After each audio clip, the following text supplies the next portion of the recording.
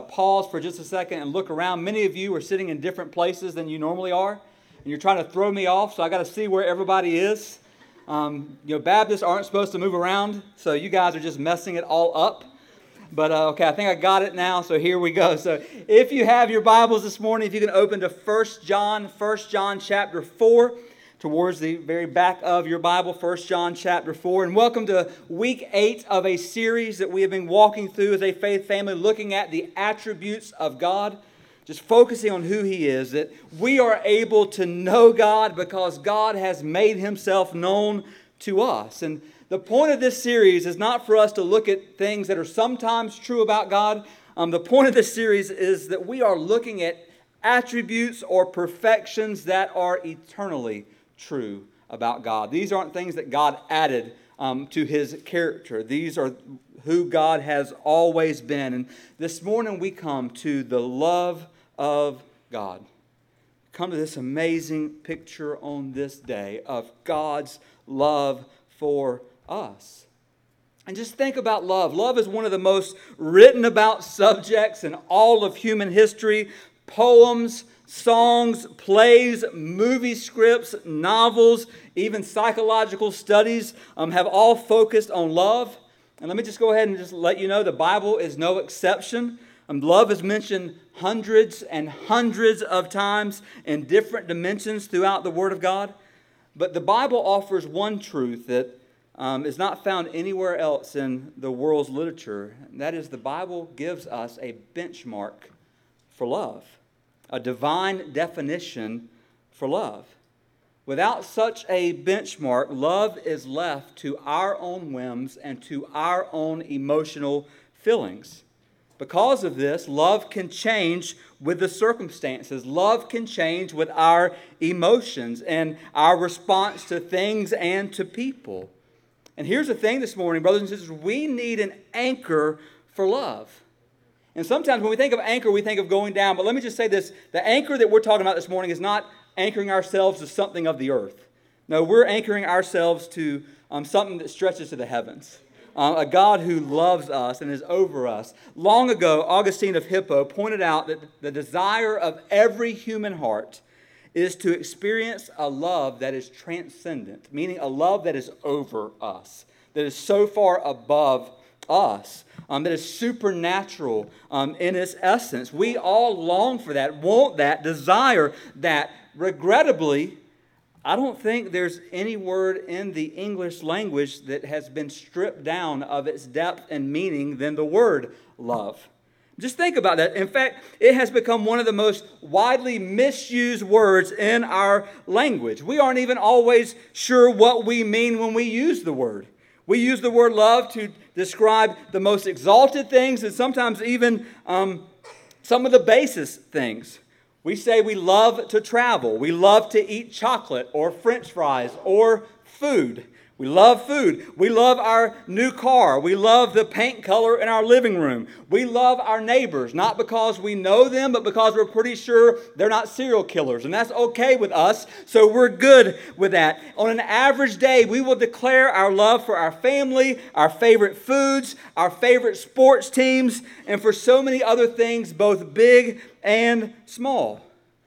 So needless to say, in light of all of that, it becomes clear that our culture might not understand the love of God or the fact that God is love. And not just our culture, maybe even the church doesn't understand the love of God or that God is love.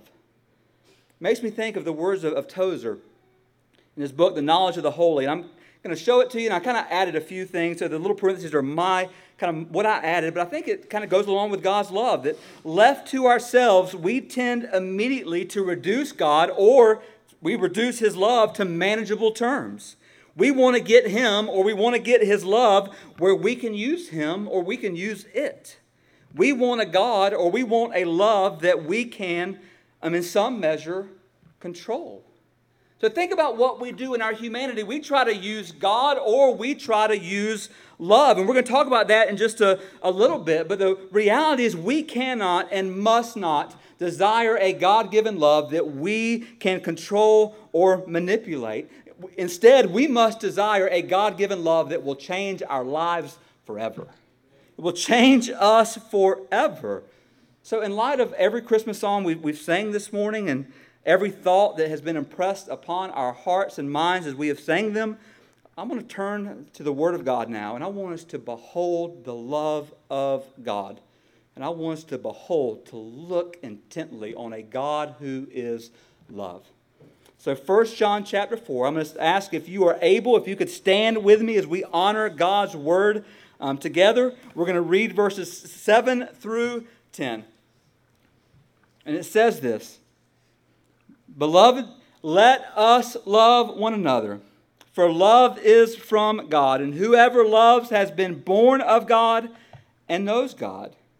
Anyone who does not love does not know God, because God is love. In this, the love of God was made manifest among us, that God sent His only Son into the world, so that we might live through Him. In this is love, not that we loved God, but that He loved us and sent His Son to be the propitiation for our sins." Let's pray together. Oh God, we thank you, Lord, as we come to this, your word. And Lord, this might not be a text that we normally think about when we think of Christmas, but the truth is, God, the Christmas story is all over it. Because you are love, you sent your Son. And your Son paid the payment for sin that we could never pay. God, I pray today as we unpack this amazing, deep topic of your love, that you would help us, God, just to understand it, maybe a little more. Help us to be moved by it. God, help us to understand your love for us and help us to return that love with loving you. Loving you, following you, depending on you, trusting you. God, just lead us, we pray, into your word by your Spirit. God, Spirit, just speak to our hearts. Open our eyes to see and respond to your truth. In Jesus' name, amen. And you may be seated. So let me just kind of lay it out again. So almost everyone who believes in God believes that He is a God of love. Even people who don't necessarily believe in God will say if God does exist, He would definitely be a God of love.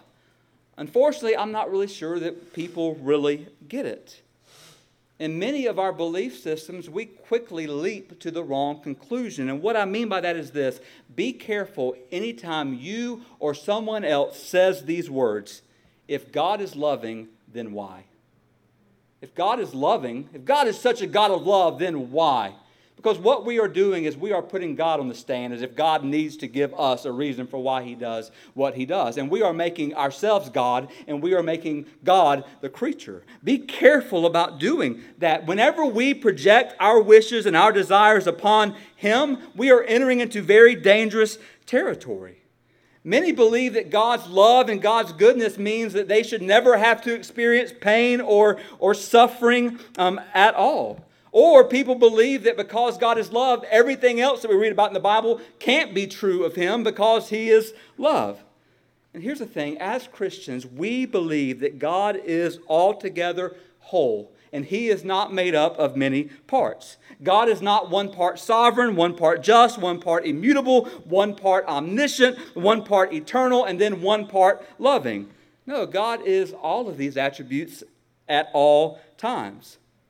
To understand a single attribute, we have to understand God's relationship to all of them. Meaning, if God or because God is self-existent, His love has no beginning. Because God is eternal, His love has no end. Because He is infinite, His love has zero or no limits. Because He is holy, His love must be and is pure. Because He is immense, His love is beyond our ability to understand or even exhaust. And because He is just, His love desires and demands that justice is done. And the big news of the Bible, please hear this, we just read this. The big news of the Bible is not that you and I have loved God, but that God has loved us. That's the beauty of the Bible. It's not that we have loved God first. It's that He has first loved us.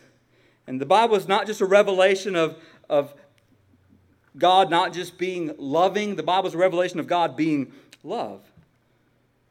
God is love. Doesn't mean that everything is going to turn out sweet and beautiful and happy with no difficulty, but it does mean this.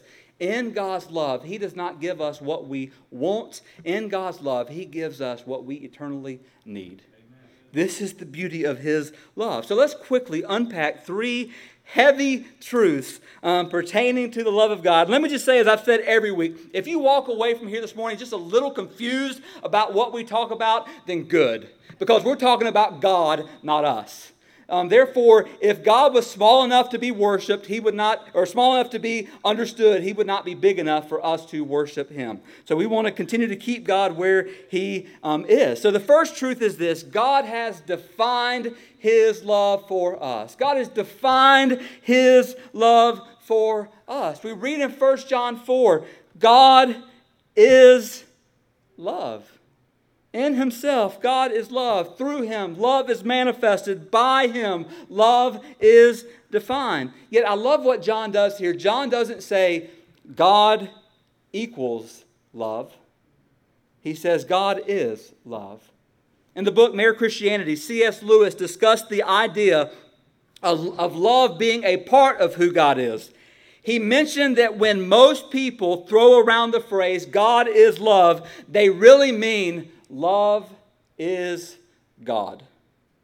But he says for the Christian, God is love means the living, dynamic activity of love has been going on in God forever and has created everything else.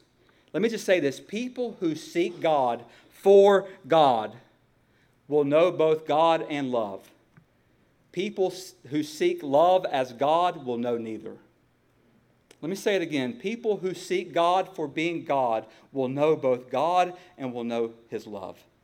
But people who seek love as a God will know neither. Will come to know neither. I think of the words of Carl Henry, who says, love is not accidental or incidental to God. It is an essential revelation of His divine nature, a fundamental and eternal perfection. But the question becomes, what is love?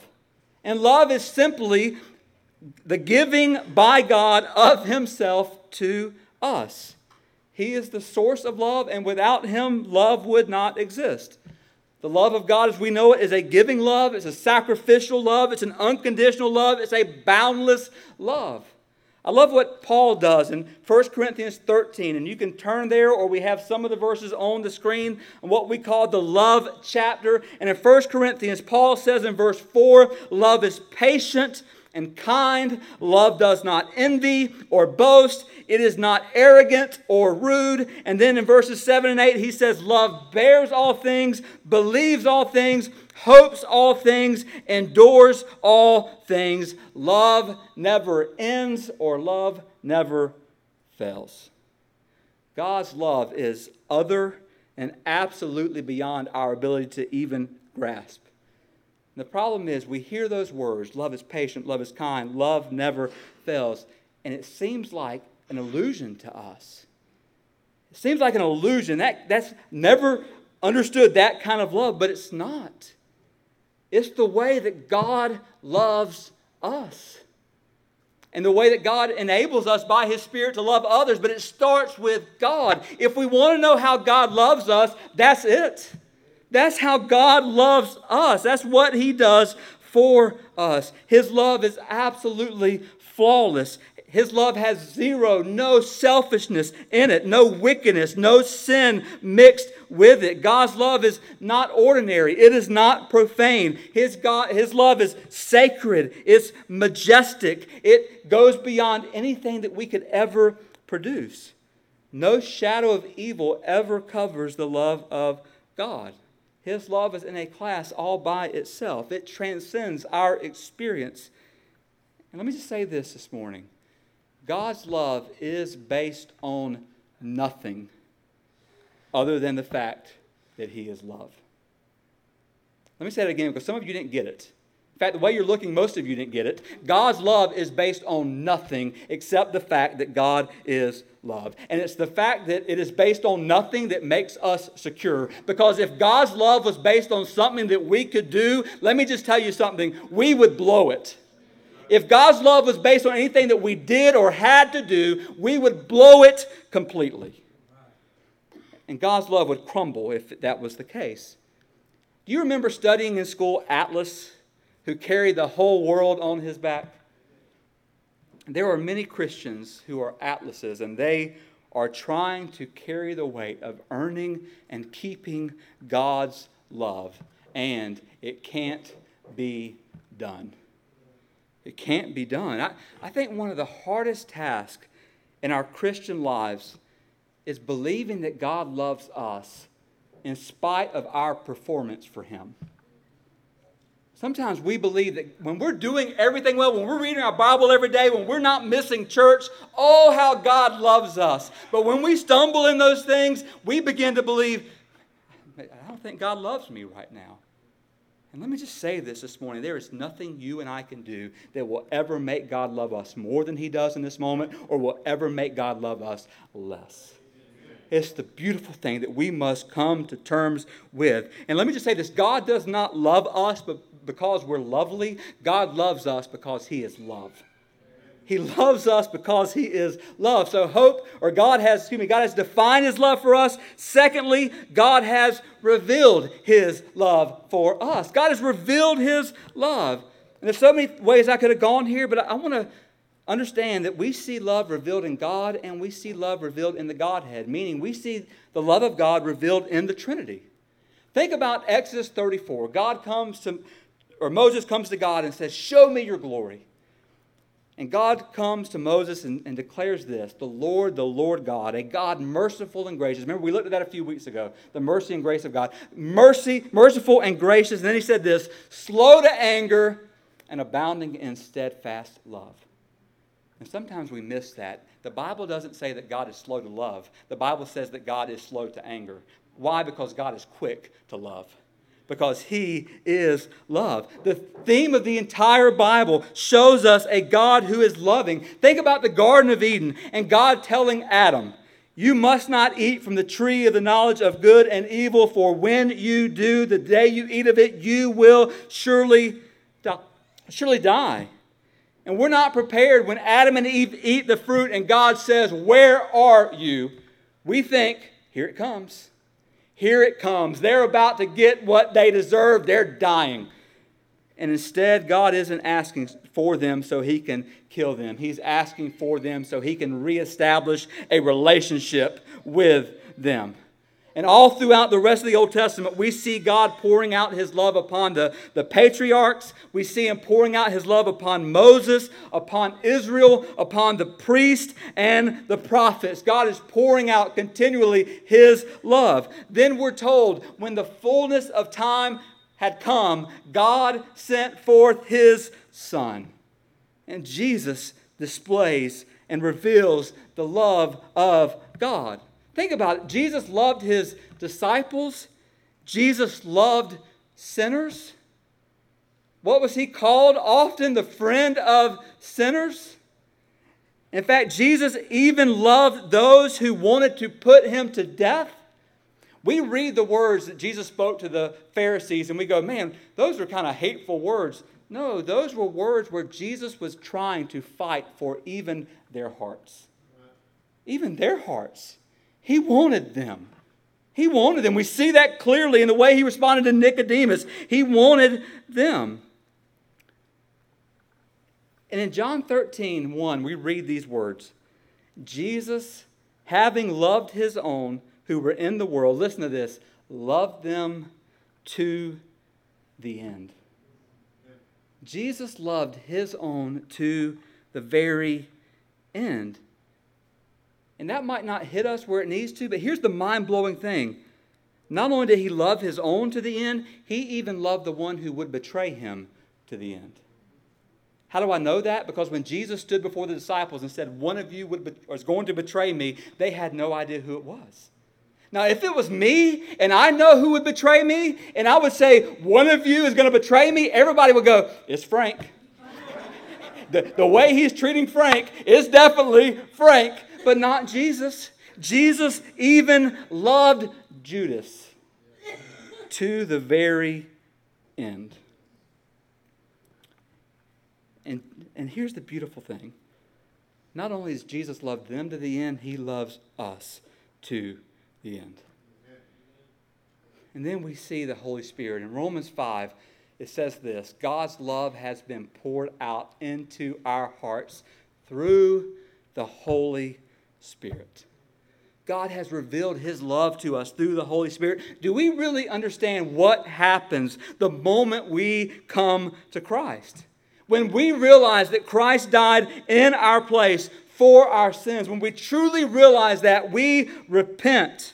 That means we have a change of heart. We have a change of mind. We recognize what is true about us, what we are deserving of, and we turn away from trusting ourselves. We turn away from our sin, and we turn to Jesus, trusting him as Savior and Lord.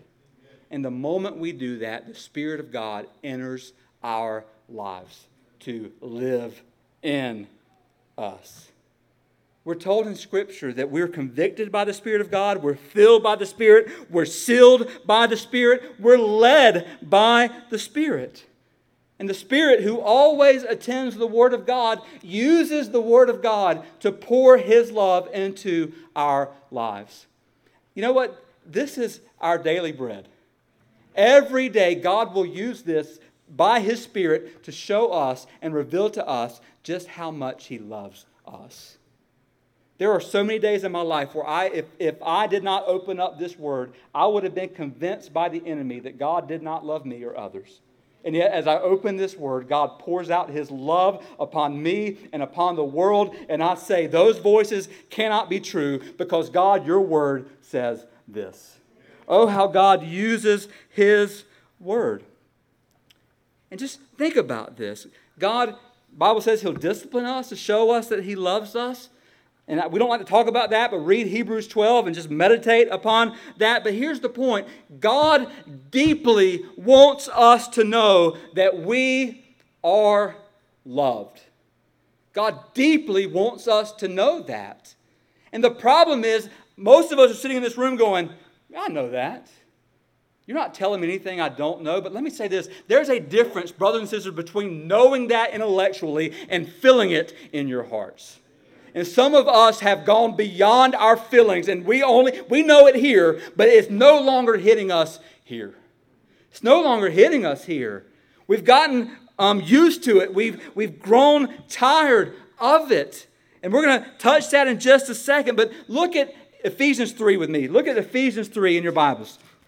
Ephesians chapter 3. Every so often I got to throw in a verse to make you keep following along with me and to make sure that you are following along with me. So Ephesians chapter 3, when you get there. Okay, when the rest of you get there.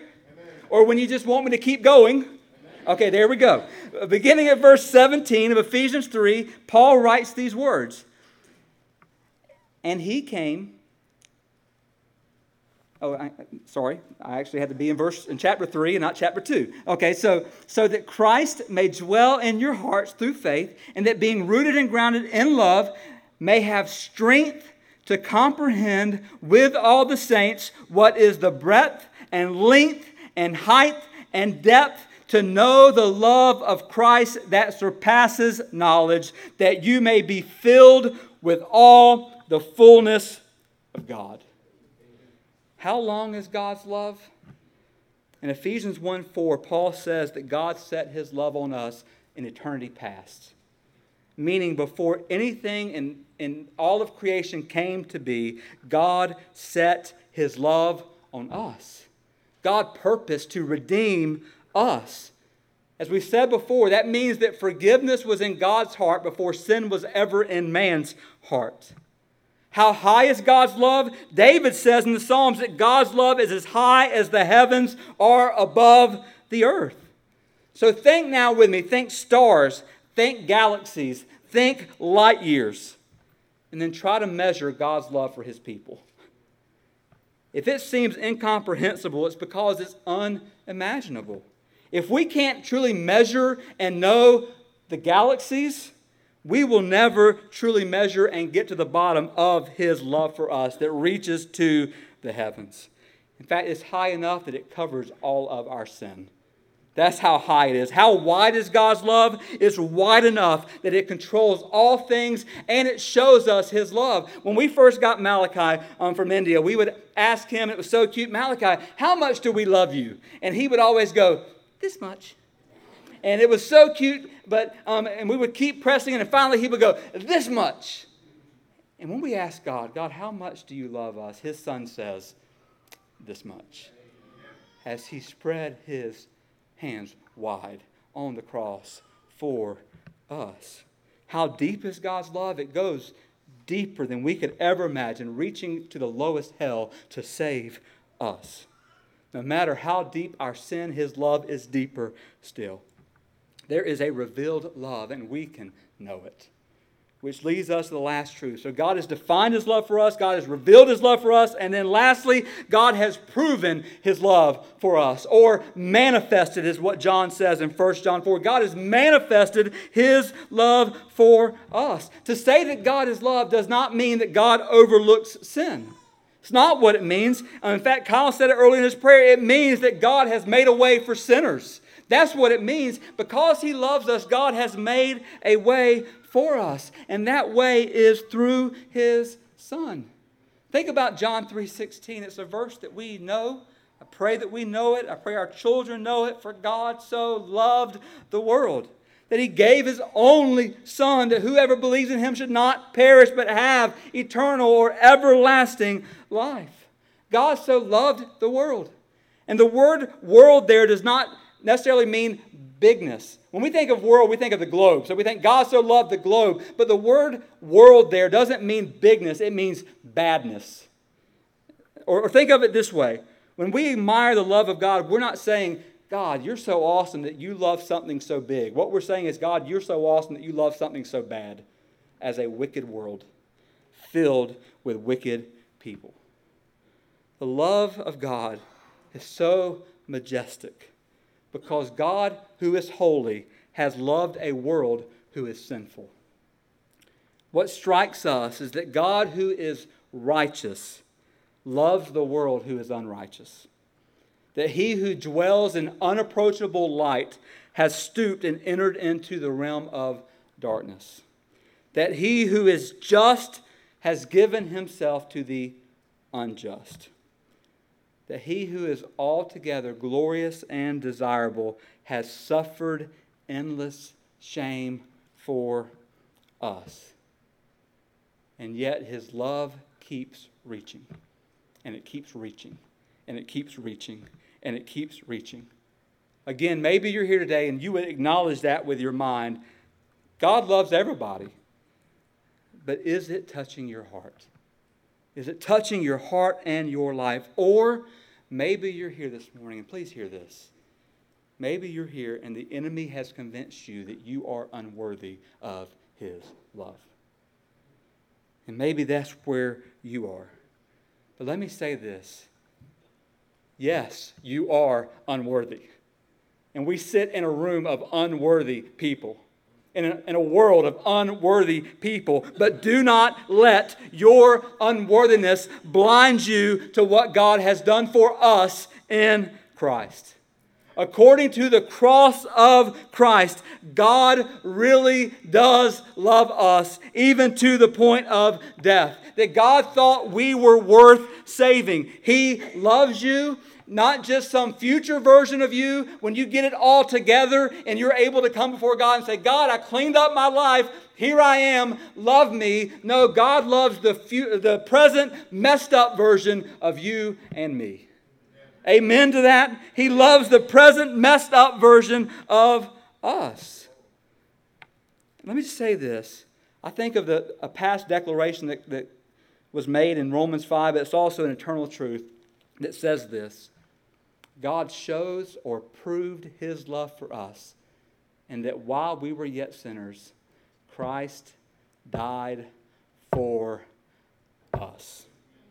Don't miss it.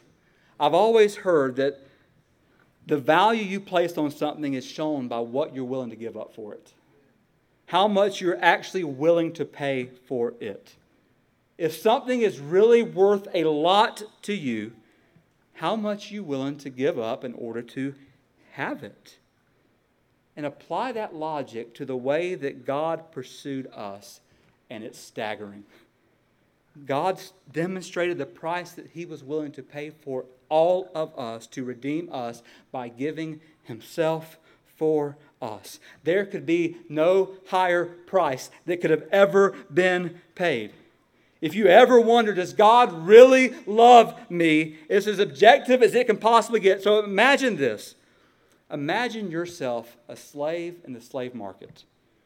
And I know that might seem kind of weird in the day and age that we live in, but the Bible says we're either slaves to righteousness or unrighteousness. So imagine yourselves as slaves in the slave market, and imagine the block there where you know people are going to be put upon it and a price is going to be given. So imagine the auction begins and the first person steps up and the crowd says, how much for that one? $200 sold. How much for that one? $300 sold. How much for her? $500 sold. How much for him? Big and strong.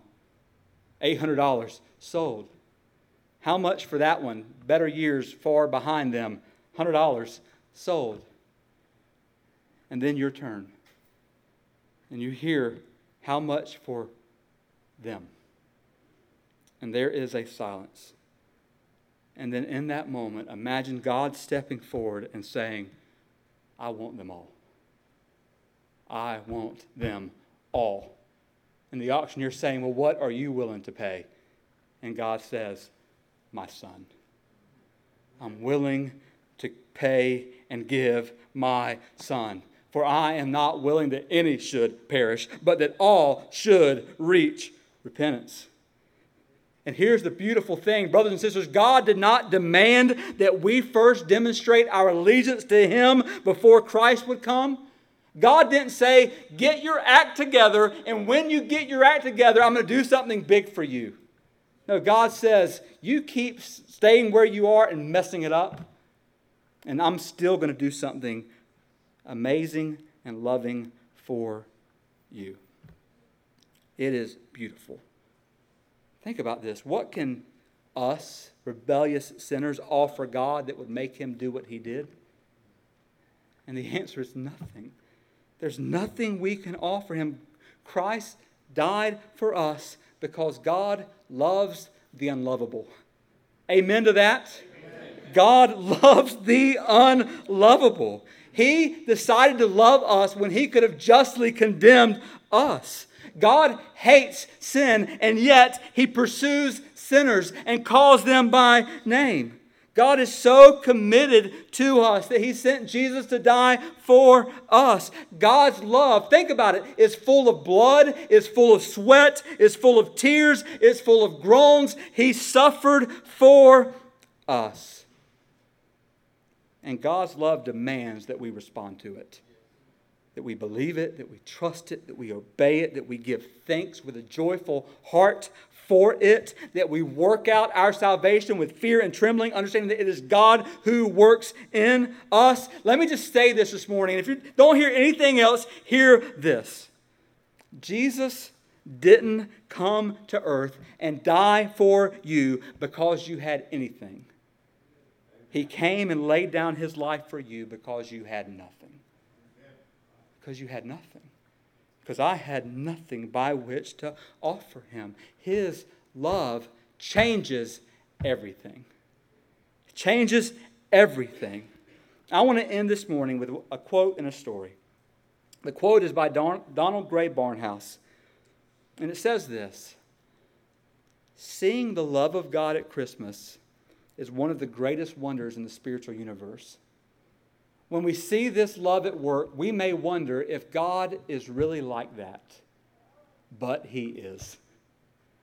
Think about it. Many years later, He would give man the ability to form the iron in the ground He had given him into nails, and to fashion the trees in the field He had created into a cross. Then he stretched out his hands upon that tree and allowed us to nail him there. And in so doing, he took our sins upon himself. And he says this is our God, and there is no one else like him. There's no one else like him. This is who he is, and he loves us.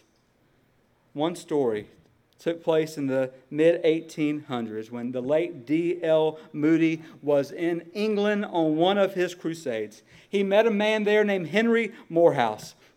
Morehouse was greatly drawn to Moody and followed him around. The story goes that Henry Morehouse asked Moody if he ever made it to Chicago where Moody preached, would Moody let him preach in his church? And so Moody agreed, thinking he'll never come to Chicago, so sure, you can preach there. But sometime later, Henry Morehouse arrived on Moody's doorstep, wanting to redeem the pledge. So reluctant, Moody agreed to let him preach, even though his colleagues were concerned. Moody said, he can't mess up things too bad, and I will go right after him, and whatever he messes up, I will straighten up. So that night, Morehouse stood and preached on John 3:16 with such passion and power that Moody invited him to speak again the next night. This went on for an entire week. And this young man preached the same message each night, John 3:16. In fact, Moody was so moved that Henry Morehouse became known as the man who moved millions. But on the last night, Henry Morehouse had the people there. He opened up to John 3:16, and here's what he said. I've been trying to tell you how much God loves you. Suppose I could borrow Jacob's ladder. Suppose I could ascend that shining stairway until my feet stood on the sapphire pavements of the city of God. Suppose I could find Gabriel, the head angel who stands in the presence of God. And suppose I could say, tell me, Gabriel, how much does God love the world? I know what he would say. He would say, Henry Morehouse, God so loved the world that he gave his only begotten Son, that whoever believes in him should not perish, but have everlasting life. That is how much God loves the world. Brothers and sisters, I've been here today trying to tell you just how much God loves you. He loves you so much that he sent his Son for you. That's how much he loves you. Do you know it this morning? Do you feel it this morning? How have you responded to it, or how will you respond to it? Again, it's one of the most well-known truths, the love of God, that we take so for granted. But when we understand how unworthy and undeserving we are and how loving he is, it changes everything. It changes everything. We're not working our way up to God. God sent his Son down to us and did a work for us that we could never do. And it changes everything. I'm going to ask you to bow your head and close your eyes in this moment. And I'm not going to take for granted who might be here or what you might be going through, but here's what I can say this morning. If you're wondering in this moment how much God loves you, he loved you enough to send his Son to die for your sins, to pay the payment that you could never pay on your own. That if you will call upon the name of the Lord, if you believe and trust Jesus as your Savior and Lord, if you will turn from believing and trusting in yourself, if you will turn and trust Jesus Christ as Savior and Lord, you will be saved. And I want to encourage anyone in here today that has never done that. May this day be the day of your salvation. May this day be the day that you call upon the name of the Lord. May this moment be the moment that you cry out to God from the depths of your heart. And that you confess to God that you are a sinner. And you are not worthy of salvation. But that you believe that God did for you through Jesus what you could never do for yourselves. That God sent Jesus to live a perfect life that you couldn't live. That God sent Jesus to die a death for the sins of the world that you couldn't die. And God sent Jesus to conquer an enemy that you could never conquer. If you call upon the name of the Lord in this moment, you will be saved. Oh, that you would. But also, I believe that there are Christians across this room that you believe intellectually, you know intellectually that God loves you. There's no question about that, but for some reason there is a disconnect between feeling it in your heart. And I want to pray for you right now. That God would move. I'm not talking about an emotional thing that just lasts for a few minutes. I'm talking about that God would move your heart to show you afresh and anew how much He loves you. So let's pray together. Father, we come before you now in this moment. And God, we pray desperately for any who do not know you, that today would be the day of salvation. May today be the day that they call on your name. They turn away from themselves. They turn away from their sin. And they turn to you, Jesus, and trust you as their Savior and Lord. And God, that you would forever in this moment change their life. That your Spirit would come in to them. And affirm to them, God, what has happened in this moment.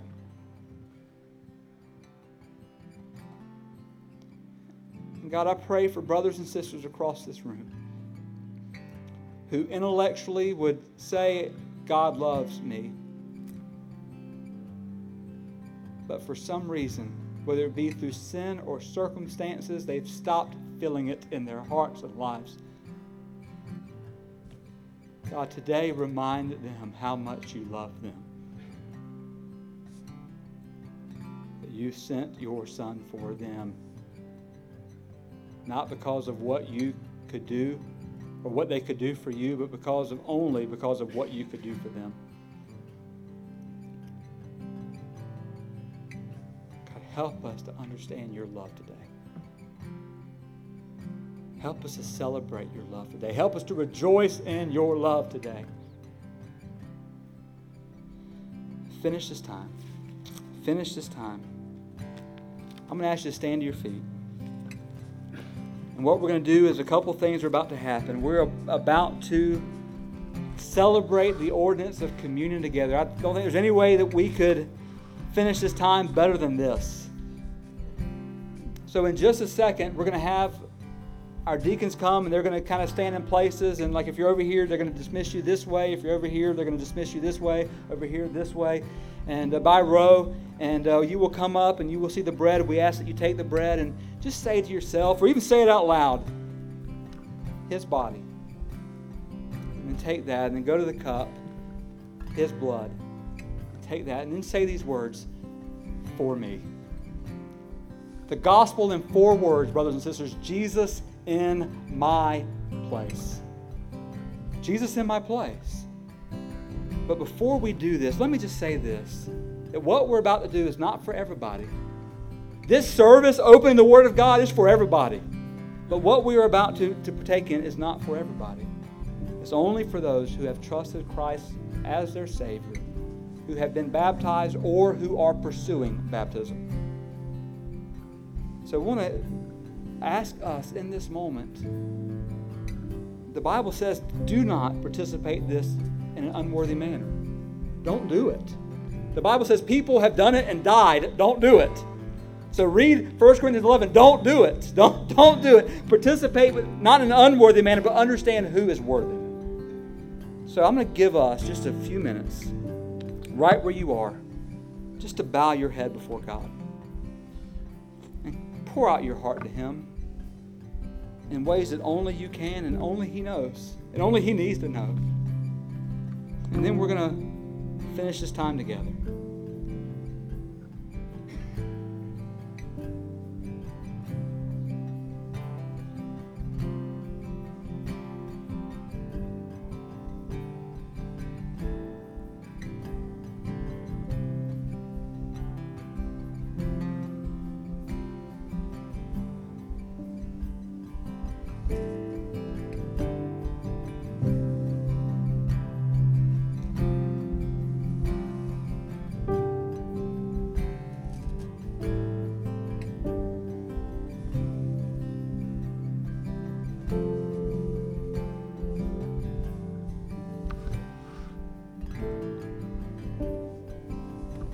if we confess our sins, He is faithful and just to forgive us and to cleanse us from all unrighteousness.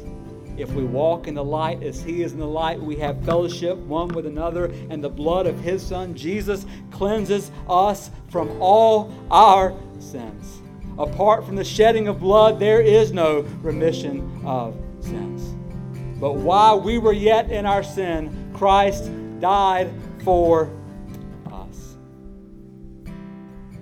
In this moment, we're going to ask ushers to get in their place.